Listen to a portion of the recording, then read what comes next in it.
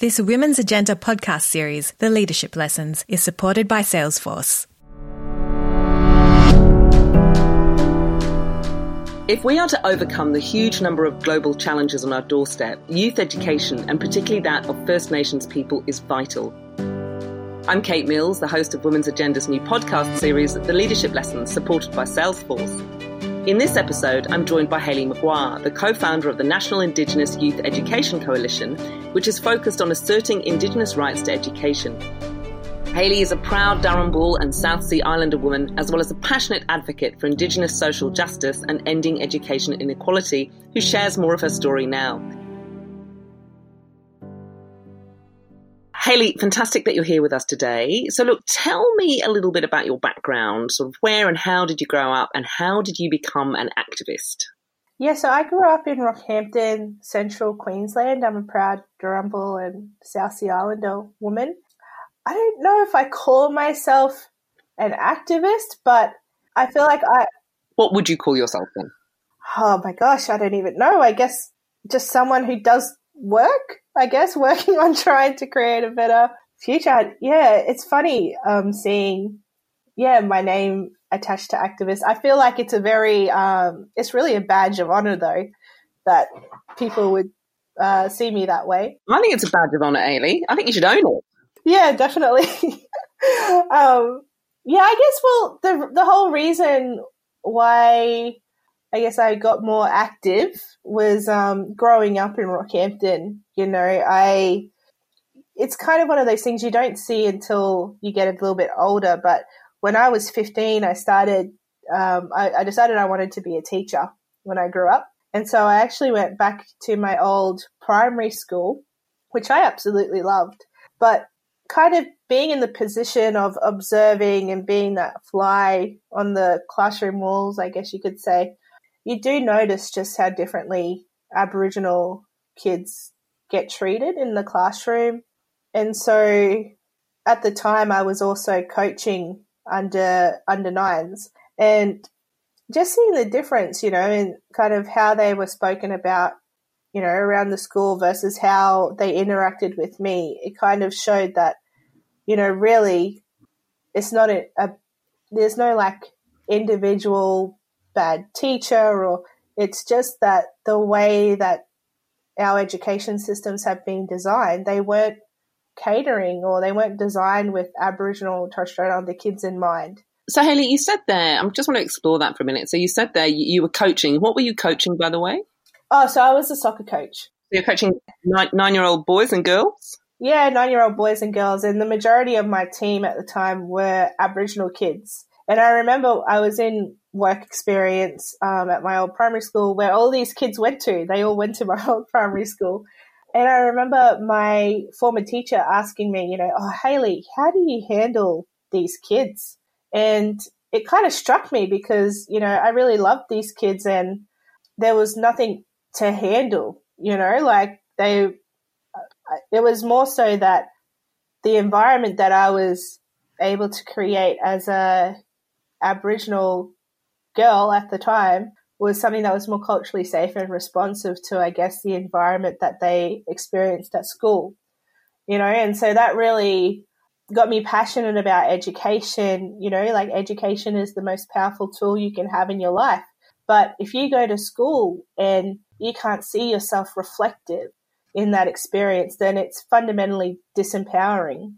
Yeah, that's really what put me on this journey to really speak up for our rights to education. And the journey has been the coordinator and co-founder of the National Indigenous Youth Education Coalition. Now, I'm going to ask you about that, but just before I go into that, one thing, so it's really interesting there. I mean, you went to that school and you decided to become a teacher, so I'm taking it that you're passionate about education in any case. What was your experience at that school? It was funny because I never had any trouble. I never had any issues going to school. I always loved going to my primary school. But when you get a bit older and you reflect back on your experience, you're like, wow, I went to school in country and I never heard an acknowledgement of country when I was at school. our history lesson started at Captain Cook discovered Australia. Like you start to pick up all these little things where you're like, you realize that when I entered those classroom gates, I was kind of leaving a bit of myself at home, and I realized what made my school so amazing was the fact that I got to go to school with so many of my cousins. We made up 10% of my school's population, just my first cousins. So for me, it was a time that I could spend with family. But when I think back around like actually what we learned or how we learned, a lot of that wasn't actually with me or kids like me in mind. So that brought you to where you are now. So you're the coordinator and co-founder of the National Indigenous Youth Education Coalition. So tell me about this. What's its aim and how did it come into being? Yeah, so we're a collective of young Aboriginal and Torres Strait Islander people all committed to advocating for our Indigenous rights to education. And the way it came about was I had spent 4 years volunteering with a UN education initiative where I got to work with young people around the world to advocate for just education rights, And what I learned through that experience was that we needed to hear more from Indigenous young people, and that back in my own country, we didn't have like a strong youth voice on Indigenous rights to education. So I came back and I held a national workshop where I just did the call out to see if there was any other young mob like me who were passionate about education, and turns out there was. And from that first workshop, we formed together and we've been working together for the past 4 or so years, just volunteering, trying to get ourselves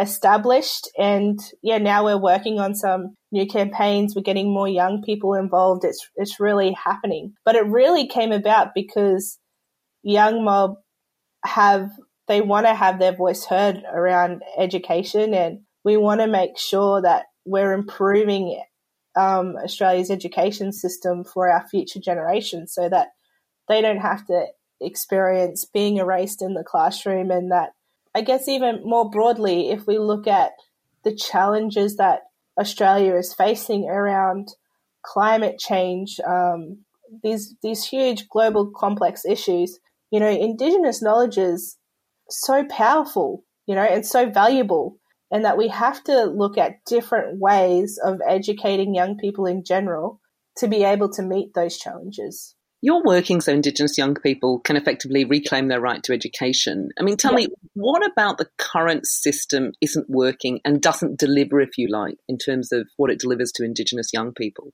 We so often hear about closing the gap and, the disproportionate rates of, retention rates and grade 12 completion rates, what have you. But I really love a quote that's from the Coolangatta Statement, and that was an international document that was designed by Indigenous education experts from around the world that said, like, when we look at these statistics, what it's really saying is that they're not dropout rates, really they're rejection rates. It's Indigenous people rejecting this kind of colonial ways of educating. And so when we think about what needs to change, we need to create a learning ecosystem in Australia that fundamentally acknowledges and respects the country on which we're all on, and the Indigenous knowledge systems that have cared for our continent since time immemorial. Our current education system was actually founded through colonisation. For Aboriginal and Torres Strait Islander people,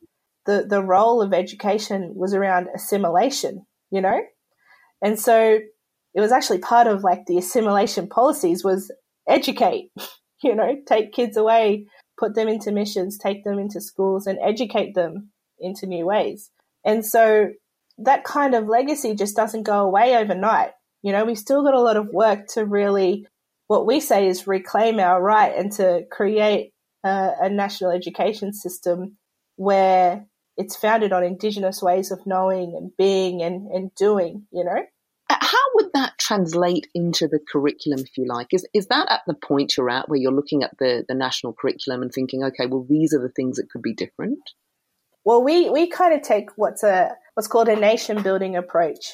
We have hundreds of First Nations communities around the continent, and all of those nations have a right to self-determine and create schools that align with their cultural values and aspirations. And so it's really looking at how can we support young people in communities to establish, their own types of independent schooling and develop their own kind of curriculum from their perspective. And it's more so like a ground up, community driven approach that we're trying to really advocate for. Like, there is space in the national curriculum for this already, but like what we're trying to push is really that community ownership over learning. We've already had like so many amazing Aboriginal schools, but we need to encourage more to happen. So the end result for you, a good result, would be more independent schools that catered more specifically towards an Indigenous style of education. Is that what you'd like to see? Yeah, that are completely like community run and driven, and where actually when we look at like best practice and best teaching practice and best curriculum, that we have First Nations educators there as the thought leaders of that, that are sharing that knowledge and that expertise on their terms to, influence the broader mainstream system to think about. It's really looking at, we just believe that we have so many strong, intelligent people in our communities and that the answers really lie in our communities. And so that's where you start. And would the approach to education be different from a Western approach? I mean, what is it content, or is it actually the approach as well? Depends on the community and the nation, but we see it as a different approach and way of. So I guess an example you could say is like Western curriculum or Western ways of thinking really try to break down knowledge into subject areas, history, science, math, English, that kind of thing.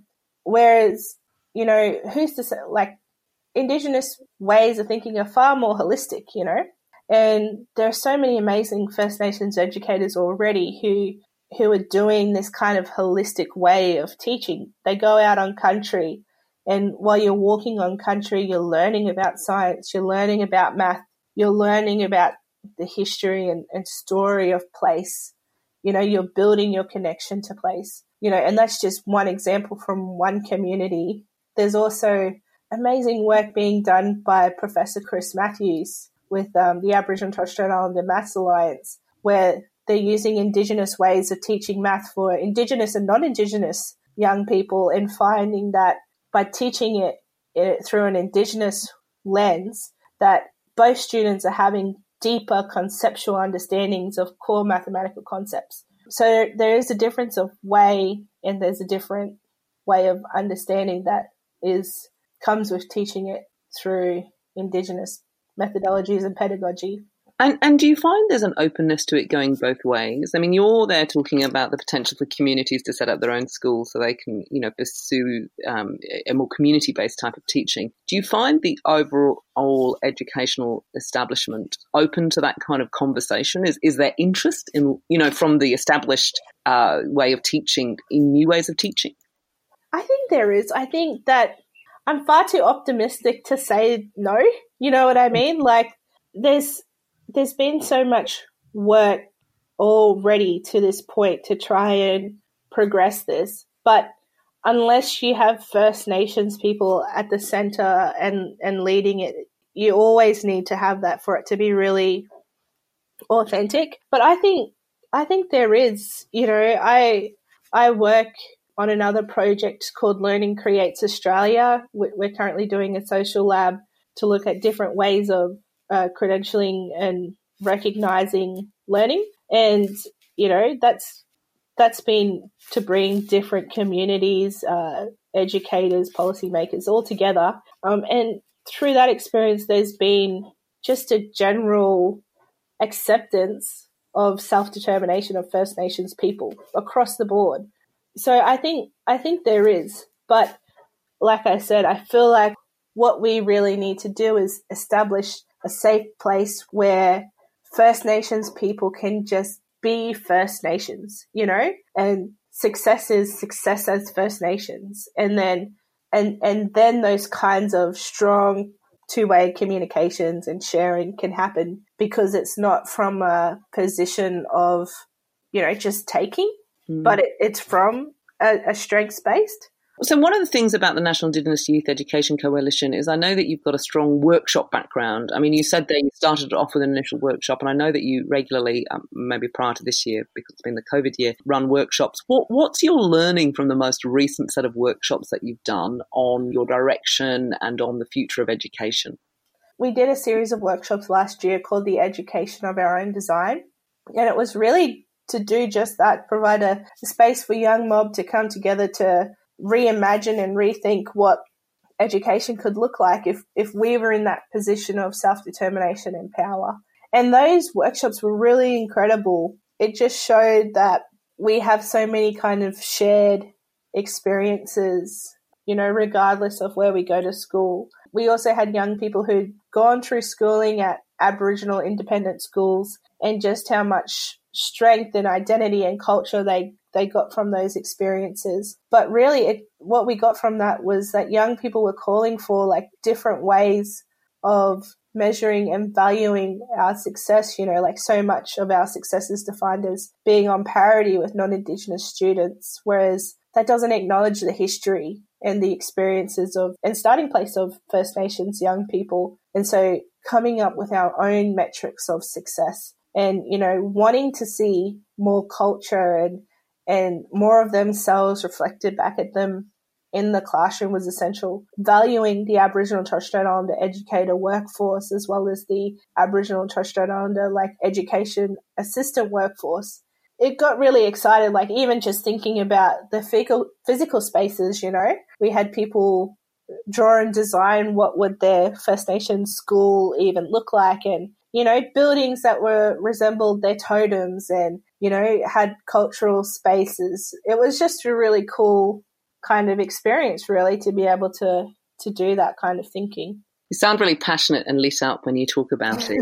So I know, you know, you are an activist, you are really a leader in this area. What do you think about your style of leadership and what's been effective for you so far in terms of your career?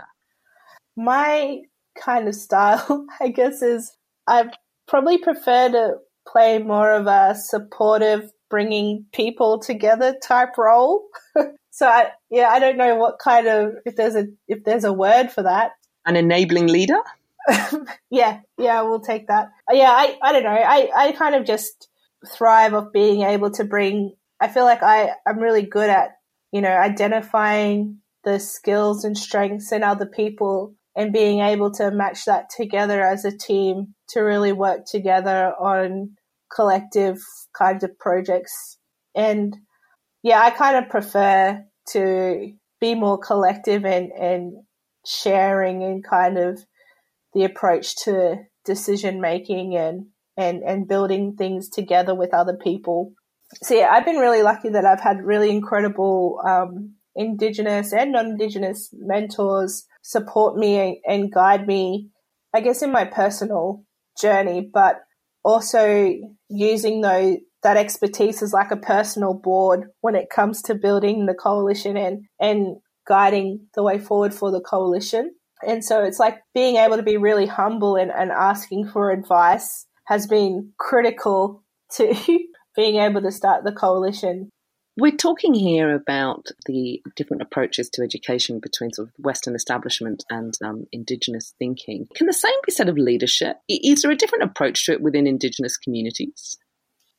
Well, for me, in my experience with building the coalition with my co-founders, is at the heart of, you know, all our action has been thinking about our intergenerational legacy and, you know, intergenerational leadership, you know, that we all have a responsibility to our child 7 generations from now. You know, our actions are for that person. So it's really this kind of long-term strategic thinking around what can we do to make sure that that person 7 generations from now inherits an education system where they see themselves, where they're strong in culture, where they speak their language, where they know their history. That's really what motivates all of us. And so when you have that long-term vision, that long-term thinking and sense of responsibility, you know, we've all volunteered for the coalition for 4 years. You know, it runs like a really deep commitment. And when I speak to First Nations leaders that I really admire and respect, they share those same similar perspectives of really intergenerational thinking and intergenerational leadership. Yeah, it's really interesting what you're saying. It has been a very challenging year, and I'll be interested to see, did you run workshop in 2020? No, 2020 was just a year of, you know what, let's just get through it.